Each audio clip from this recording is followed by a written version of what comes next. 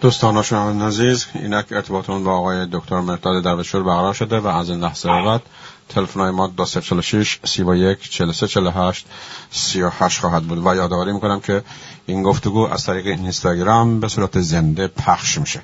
اگر دوستان از این گفتگو مورد توجه شما قرار گرفت، در انتشار اون ما را با ما همکاری داشته باشن. آقای درویشپور، با سلام و درود برای خدمتتون و سپاس داریم که دعوت ما را پذیرا شدید و به رادیو اصل جدید خوش اومدید. با سلام به شما و شنوندگان این برنامه از هر طریقی که دنبال میکنن.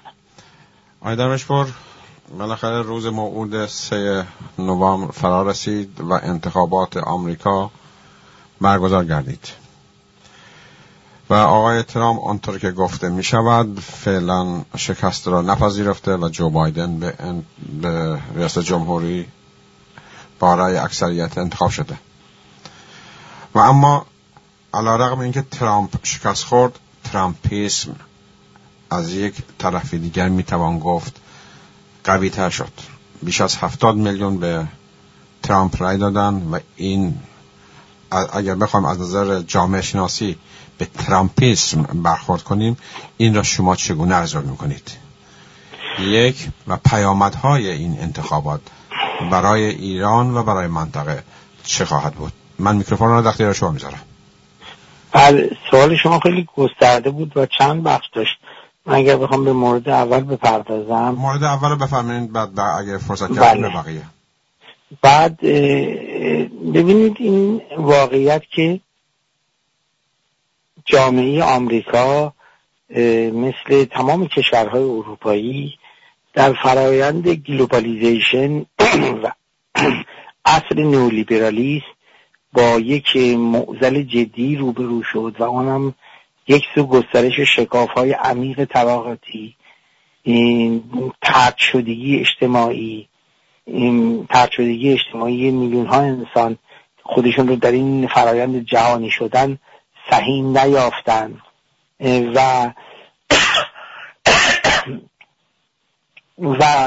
کاهش فاصله احزاب سیاسی با یکدیگر که اصلا تفاوتشون معلوم نبود دقیقاً چیست، باعث شد که یک نوع سوءظن، یک نوع ناامیدی، نوعی سرخوردگی در میان جامعه شکل بگیره، در میان به خصوص گروه‌های حاشیه‌نشین، در میان بخشی حتی از طبقه متوسط جامعه و کسانی که وقتی به گذشته نگاه میکنن میبینن که چه در اروپا چه در آمریکا که گذشته بهتری از امروز دارد.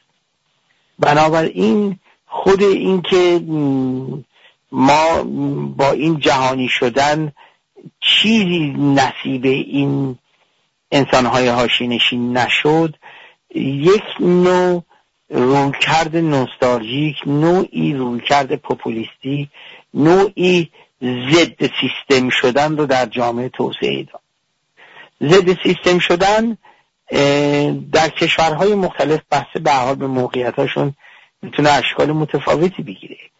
در یونان و مثلا اسپانیا یا حتی در فرانسه بخشن این بخت ایجاد شد که یک گرایش چپ رادیکال یا قوت بگیره و در واقع با نشانه رفتن نظام سرمایه‌داری یا ناعدالتی‌های ناشی از سیستم‌های سیاسی حاکم در واقع به گسترش نفوذ چپ در این کشورها منجر بشه.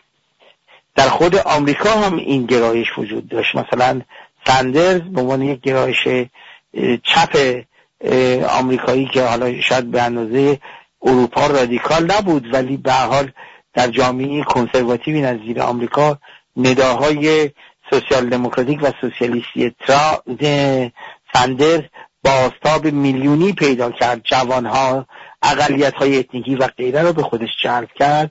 این یک نوع واکنش هست، یعنی در برابر به نوعی بی افقی سیستم، بحران‌هایی که باهاش روبرو هست و جهانی شدنی که حوزه فاصله‌های سیاسی را کم کرده، صد تا اتفاق که نمی‌افته. وقتی نتونه این نئولیبرالیسم پاسخگوی معضلات عصر امروز باشه و مردم باشه، همونطوری گفتم یک گرایش‌های ضد سیستمی رشد پیدا میکنه.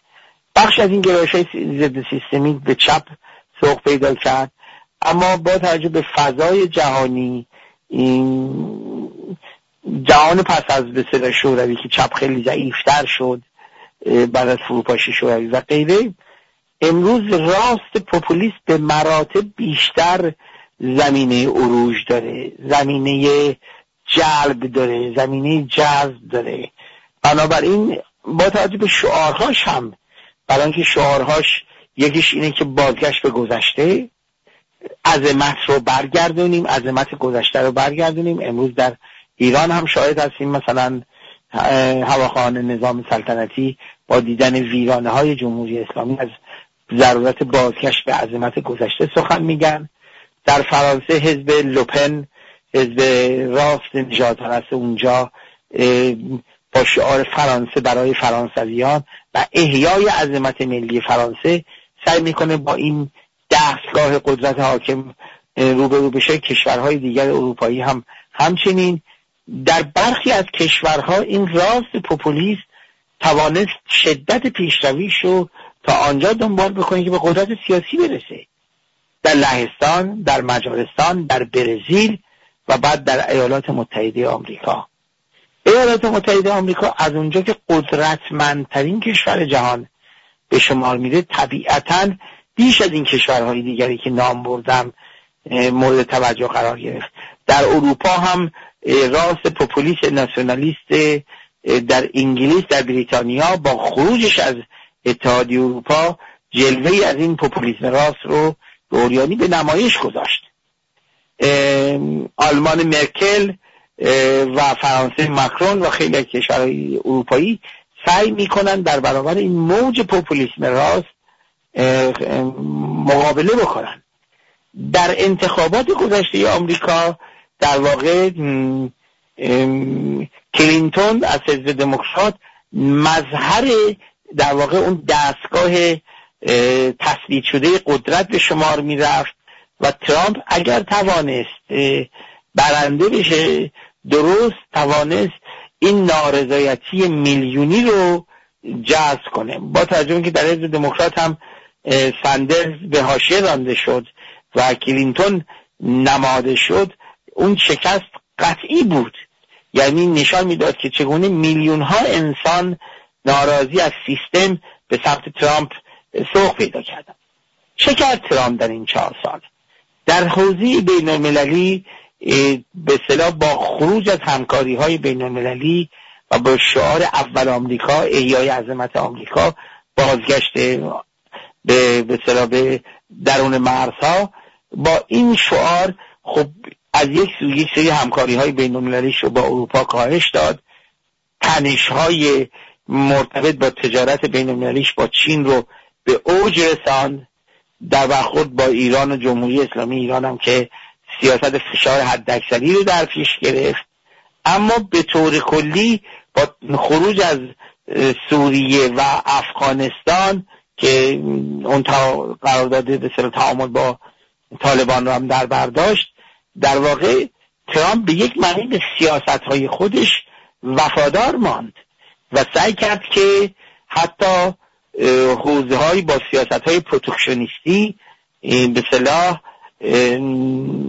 از بازار داخلیش دفاع کنه و در برابر فرایند جهانی شدن نوعی ایستادگی بکنه.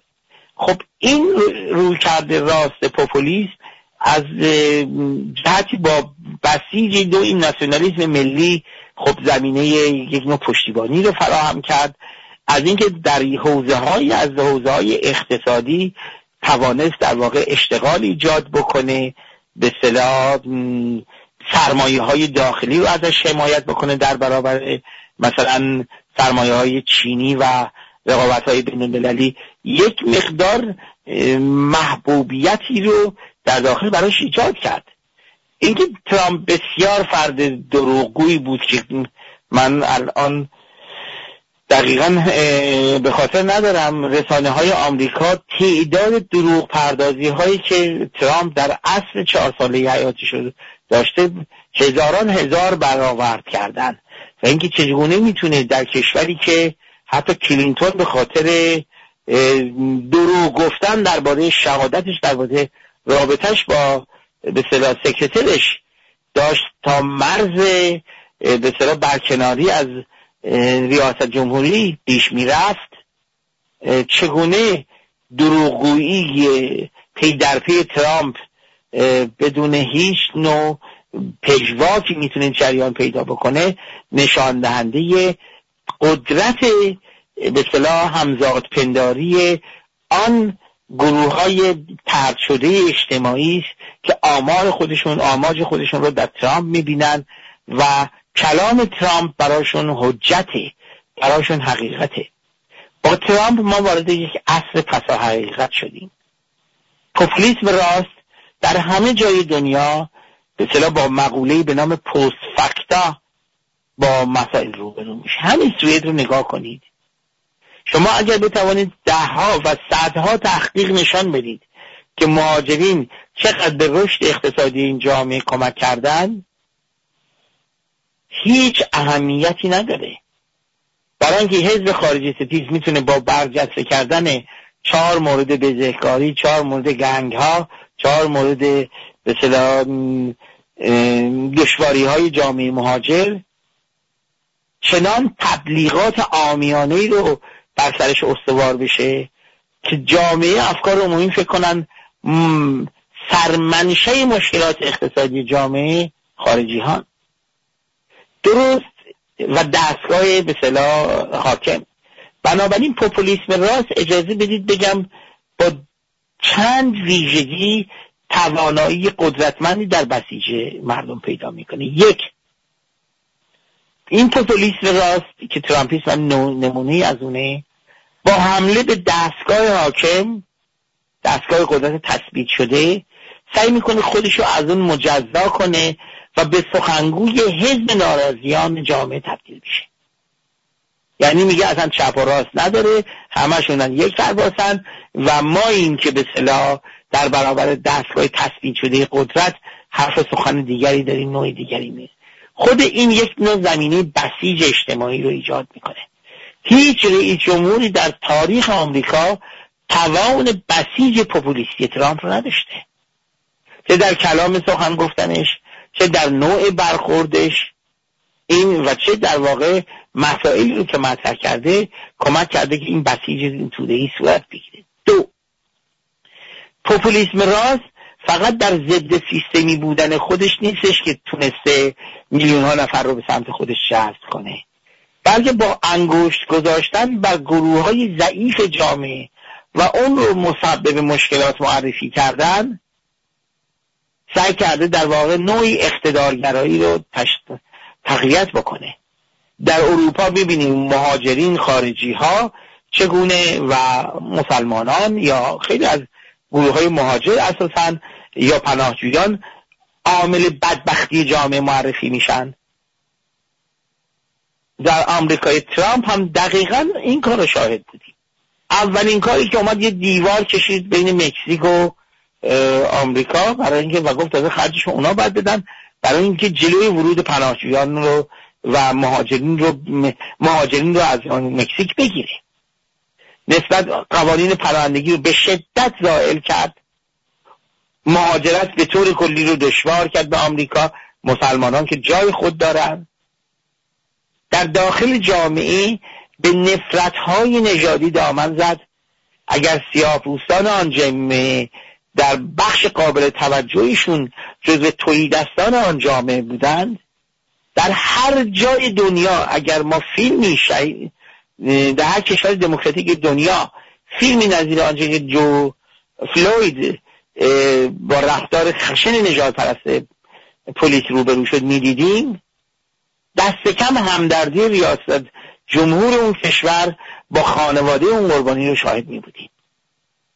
اما در آمریکا میبینیم که عریان و آشکار ترامپ با پلیس همراهی میکنه و جنبش بلک ماترز، جان سیاهان به اصطلاح مهم است، رو تا آنجا پیش میره که حتی میخواد از قوه ارتش استفاده کنه، قوه نظامی ارتش استفاده کنه برای سرکوب اونها که وزیر دفاع پیشین مخالفت میکنه و یه دلیل استعفاش که بالاخره به برکناریش هم منجر شد همینه. بنابراین شما میبینید با این پوپولیسم راست ظاهرا ضد سیستمه، اما آماج حملاتش گروه های ضعیف اجتماع. اینا میخوان همجنسگرایان باشن، اینها میخوان مهاجران باشن، اینها میخوان به اصطلاح گروه حتی سکسیسمی که شاهد آن بودیم که ترامپ نمایندگی میکرد، زن ستیزی گسترده‌تر هم یک بخش از اونه و به خصوص توسعه نفرت نژادی، دامن زدن به نوعی بنیادگرایی دینی و نوعی به اصطلاح گروه‌های راست افراطی اوریان نژادپرست میلیتانت رو به عنوان یکی از پایه‌های به اصطلاح گروه‌های مورد قبول خودش بپذیره. همه اینها نشان میداد که ترامپ چگونه به شدت یک به اصطلاح سمبل یک اقتدارگرایی است. رفتارش با رسانه ها، رفتارش با ژورنالیست‌ها، اخراج کردن هر کسی که باهاش مخالفت میکرد، حتی نوعی آداب و معاشرتش تو ملاقات های بین المللی که همه جا باید او اول باشه. این که آنچه که ترامپ انجام میداد در آمریکا میتونه در خیلی از، اگر رئیس جمهور نبود، به عنوان یک نمونه از یک فرد با دچار اختلالات روانی که بسیار از دکترهای توی آمریکا اینم تاکید کردن شناخته بشه و به اصطلاح فرستاده بشه مورد درمان روانی قرار بگیره. اما نه تنها اینها هیچ یک به نقطه ضعف ترامپ تبدیل نشد، بلکه به اصطلاح این که جزء آن الیتی شسته رفتی حاکم نیست که با زبان شیک سخن میگه، اما پیامدش برای جامعه آمریکا فقط همون شکاف و همون تبعیضات و همون نابرابری هاست. خب این یک تمایز ایجاد کرد. من میتونم به طور جد و به یقین بگم تو تحلیل هایی که دیدیم هم اینو خواندیم، اگر این بحران کرونا که سعی کرد با بی‌مسئولیتی کامل ترامپ با آن برخورد بکنه، با خودشیفتگی خودش برخورد بکنه، اگر این بحران کرونا نمی بود، به گمان من بخت انتخاب شدن ترامپ قطعی بود. تمام تحلیل‌ها شاهد این هستن.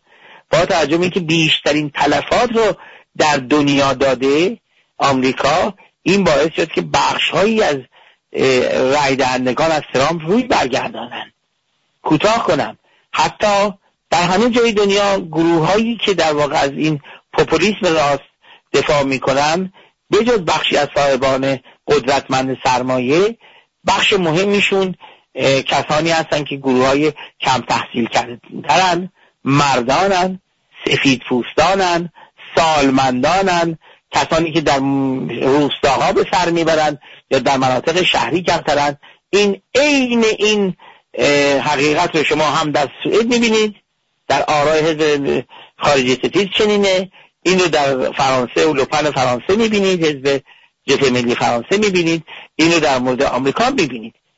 اتفاقی که در آمریکا افتاد این بود که به دلیل بحران کرونا سالمندان که معمولاً رأیشون کنسرواتیوه و میزان سالمندانی که رؤیای بازگشت به گذشته رو در سر دارن کم نیست و نوستالژی های گرایش نوستالژی گرایی در اونها ابداً کم رنگ نیست.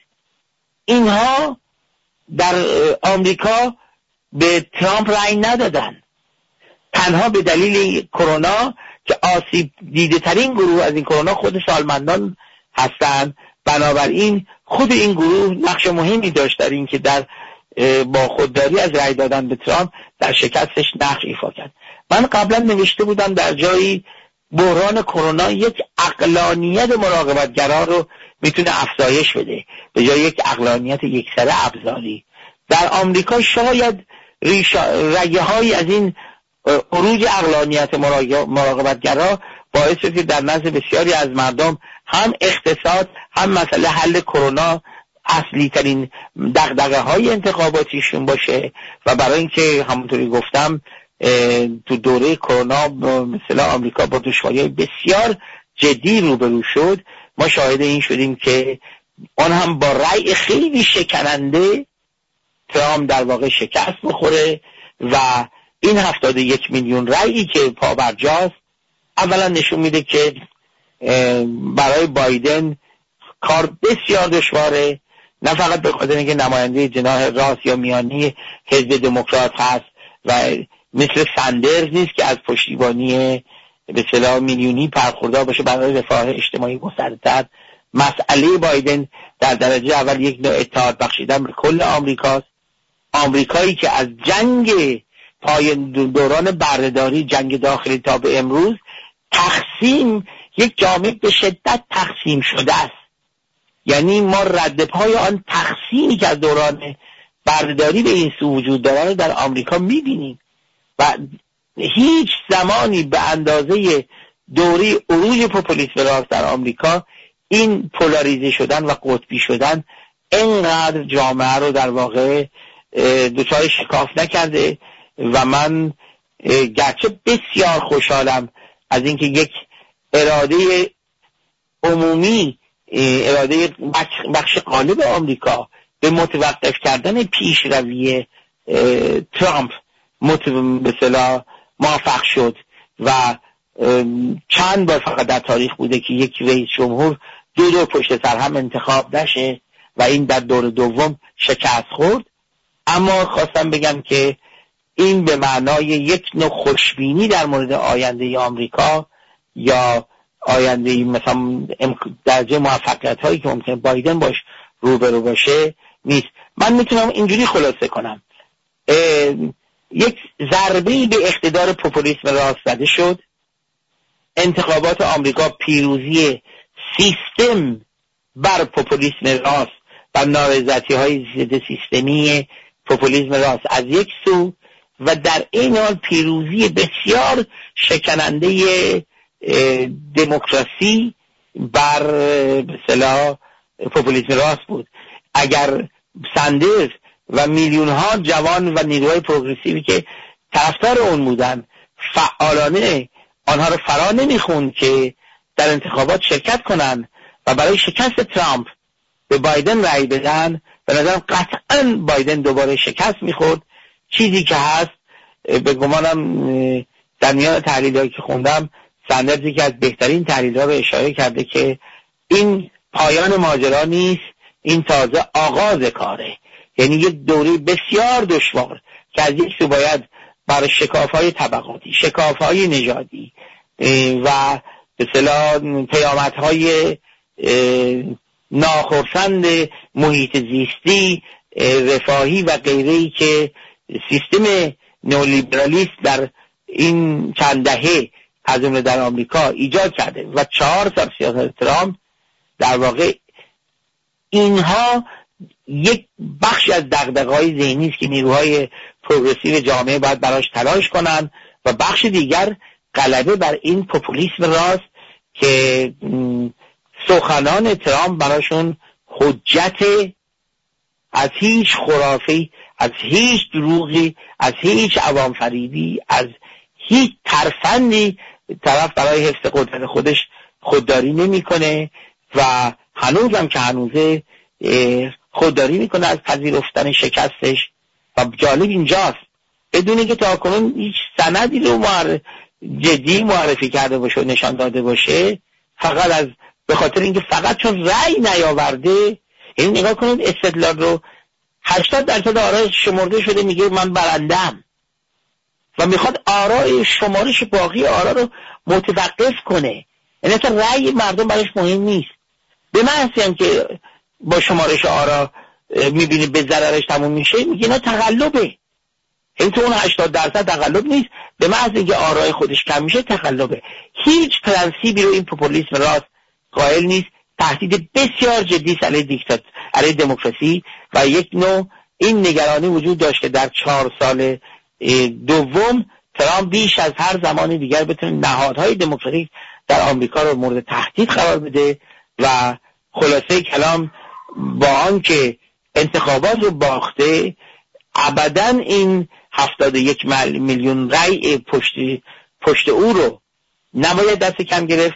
درسته بخش از جمهوری خواهانی که رأی به ترامپ میدادن امروز حتی سرخورده شدن از این سیاست فاصله گرفتن، اما میلیون ها نفری که طرد شدگان اجتماعیان نیروی بالقوه این پوپولیسم راست هستن که میتونن در آینده سیاسی جامعه آمریکا ادای نقش بکنن و فقط شکستش در یک انتخابات به قول معروف معنای پایان عمر این ترامپیست و حتی خود ترامپ نیستش. خیلی ممنون. وقت اندک داریم. فکر میکنین یک تنش‌های بین دو طرفداران دو طیف انجام بگیره یا نه؟ به خاطر شواهد نشون میده که آقای ترامپ کوتاه نمیاد و از این ورم که احتمال داره یک دیوانه‌ای یک سنگی را به چاه بندازه و یک بلوایی را به راه بندازه. از نظر فکر میکنه که یه تنش‌هایی بین این دو گروه به وجود بیاد یا نه؟ این تنش‌ها به یک معنی اجتناب ناپذیر و بروز هم خواهد کرد.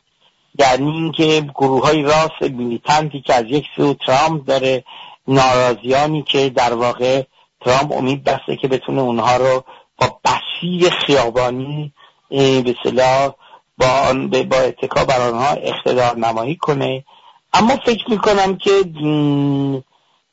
تا کنون اگر در این شاید به دلیل که هنوز تکلیف این به اصطلاح اعتراضات به اصطلاح قانونی که سر کرده به چالش بکشه دادگاه ها و به اصطلاح دادگاه عالی آمریکا رو وادار بکنه که این آرا رو به اصطلاح باطل بشمره، هنوز نتیجه نگرفته. شاید تا نتیجه گیری از این رسیدگی های قانونی نیروهای طرفدار ترامپ و خودشون ایستادن و فعلا دارن سبک سنگین میکنن. اما اینکه بعد از این امر چقدر ممکنه هنگام قطعی شدن مجموعه آرا و به هنگام اینکه بخواد دوره جابجایی قدرت صورت بگیره چقدر ممکنه اختلال ایجاد بکنن، چقدر ممکنه تنش آفرینی کنن، این ریسک ابداً منتفی نیست. اما در این اگر 10 روزی رو که یا 9 روزی رو که گذشته ببینیم، در حال این تنش‌ها به آن شدتی نبود که شاید بسیار از ناظران فکر می‌کردن و خود این شاید بخشا ناشی از اینه که بسیار از جمهوری خواهانم پشت آقای ترامپ رو خالی کردن، بخشی البته حمایت کردن و در این حال خوشبختانه به رغم این شکاف عمیق در لحظه حاضر شاهد نارامی‌های گسترده‌ای که در دفاع از ترامپ سازمان یافته شده باشه نبودیم. باید ما دید که عکس‌العمل‌های بعدی ترامپ بسیار فرد غیر قابل پیش بینی است چه خواهد بود و چقدر میتونه که احیانا با بسیج پوپولیستی این نارامی‌ها رو دامن بزنه. در لحظه حاضر میتونم بگم که شدت تنش‌ها و نارامی‌ها به مراتب کمتر از آن چیزی بود که بسیار از ناظران فکر می‌کردن و خودش به گمان من قوت قلبی است. اما اینکه در آینده چقدر ممکنه این نارامی‌ها سر بر بیاره تا دوره واگذاری رسمی قدرت به بایدن فرصت بسیاری وجود داره و هنوز گرفت‌های قانونی مانع از آن هستش که در خیابان مثلا اعتراض نقش اصلی رو پیدا بکنه. بیشتر فعلا داره از طریق قانونی دنبال میشه. باید ایستاد منتظر ما این نگرانی هست، ولی آن شدتی که پیشتر پیش بینی میشد به نظرم خوشبختانه به وقوع نرسیده، دست کم در لحظه هاست. به عنوان آخرین سوال، این اثر اون در رابطه با ایران چه خواهد بود؟ ببینید، من در چند تا از این گفتگوهای پیشینی که داشتم با رسانه‌های بین‌المللی راجع به این تاکید داشتم که ما با چند توهم روبرویم. یک توهمی که خود شاید جمهوری اسلامی داره و فکر میکنه که با روی کار اومدن بایدن فشار به اصطلاح آمریکا بر ایران پایان خواهد یافت یا به عصر دوره اوباما باز خواهیم گشت. چنین نخواهد بود. نه بایدن اوباماست، نه عقربه زمان رو به گذشته میشه برگردوند، به 4 سال پیش میشه برگردوند. بنابراین من تأکید دارم بر سر این که آقای بایدن در برخوردش با ایران یک جایی بین ترامپ و اوباما رفتار خواهد کرد. سفت و سخت‌تر از اوباما، ملایم‌تر از ترامپ. بنابراین این تصور که کلید حل مشکلات فقط در اینه که در آمریکا ترامپ باشه یا بایدن باشه خودش توهمه. این خود جمهوری اسلامی که با کلی آشوب آفرینی در منطقه در سرکوب داخلی و ماجراجویی منطقه‌ای یکی از به اصطلاح چی میگن منشأهای بحرانه. بنابراین ما اگر میخوایم امنیت، صلح و چیزی صورت بگیره نیازمندیم که ایران در واقع جمهوری اسلامی ایران پای میز مذاکرات هسته‌ای بره، از آشوب از ماجراجویی منطقه‌ای دست برداره، در رابطه با اسرائیل، عربستان و آمریکا به تجدید نظر در روابطش بیان به اصطلاح نگاه بکنه.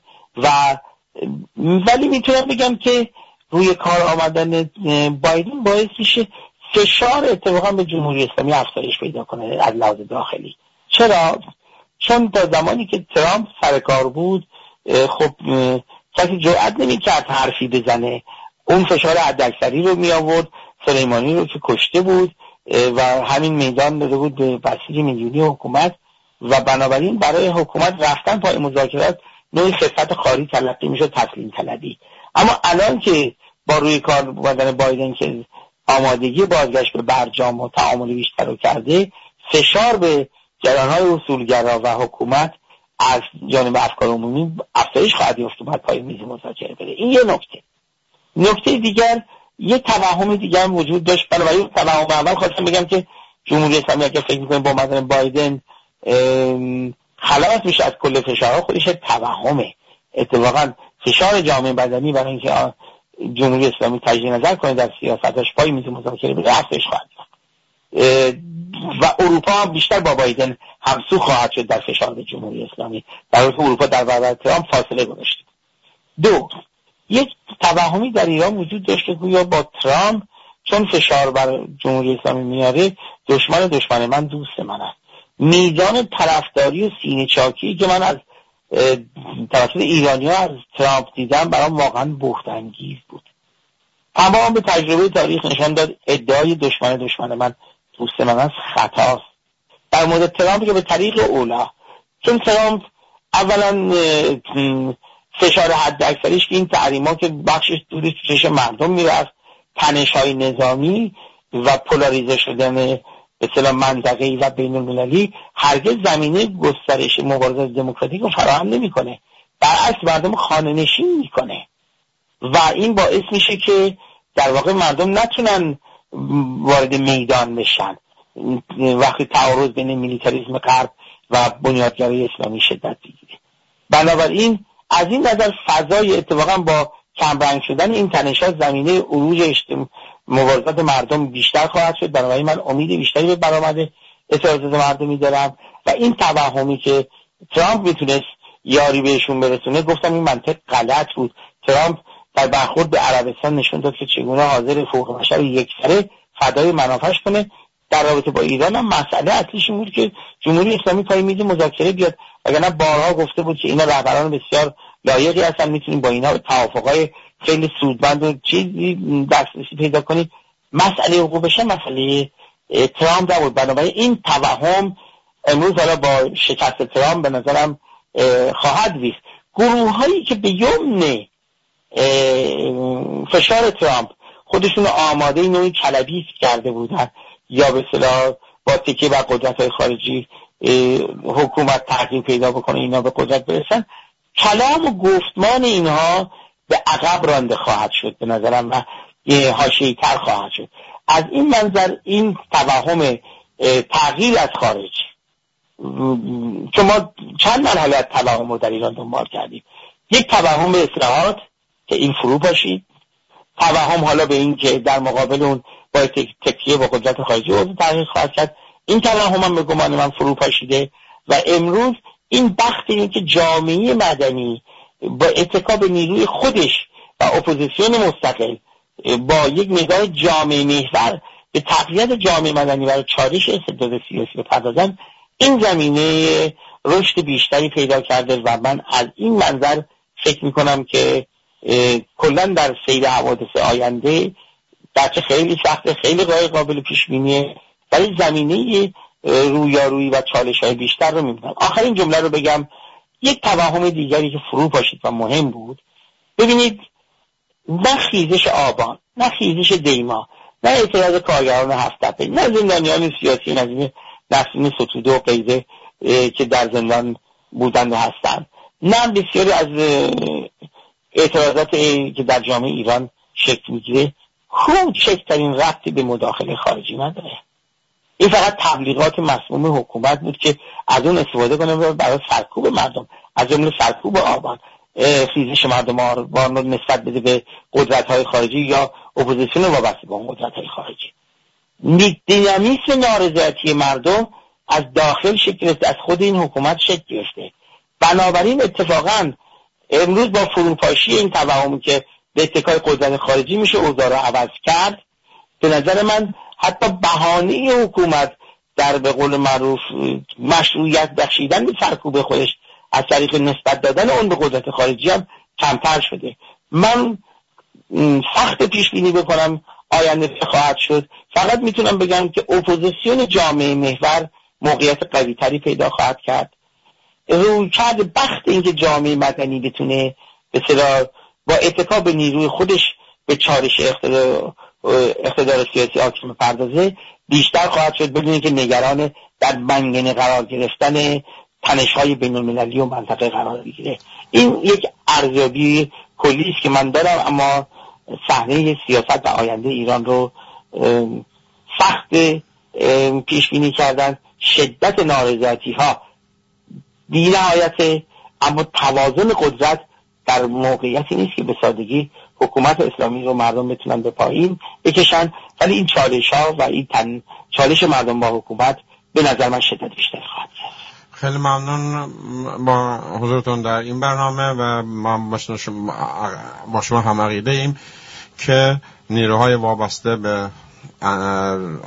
به همین آقای تراپیست شکست خوردن و یک فرصت مناسبی است برای مردم ایران که ابتکار عمل خودشون در دست بگیرن. با سپاس فراوان از شما که با ما بودید. تا برنامه بعدی با شما بدرود میگیم. روز و روزگاران بر شما خوش. با تشکر. جمله آخر بگم، اگر ترامپ صدای یک نوستالژی، گرایش نوستالژیک و مردانگی نوستالژیک بود در آمریکا که به عقب رانده شد، امروز در برابر جمهوری اسلامی که خودش یک نوستالژی دینی مردانه بود، امروز رویکردهای نوستالژیک پاسخگو نیست و باید فقط با روی کردن به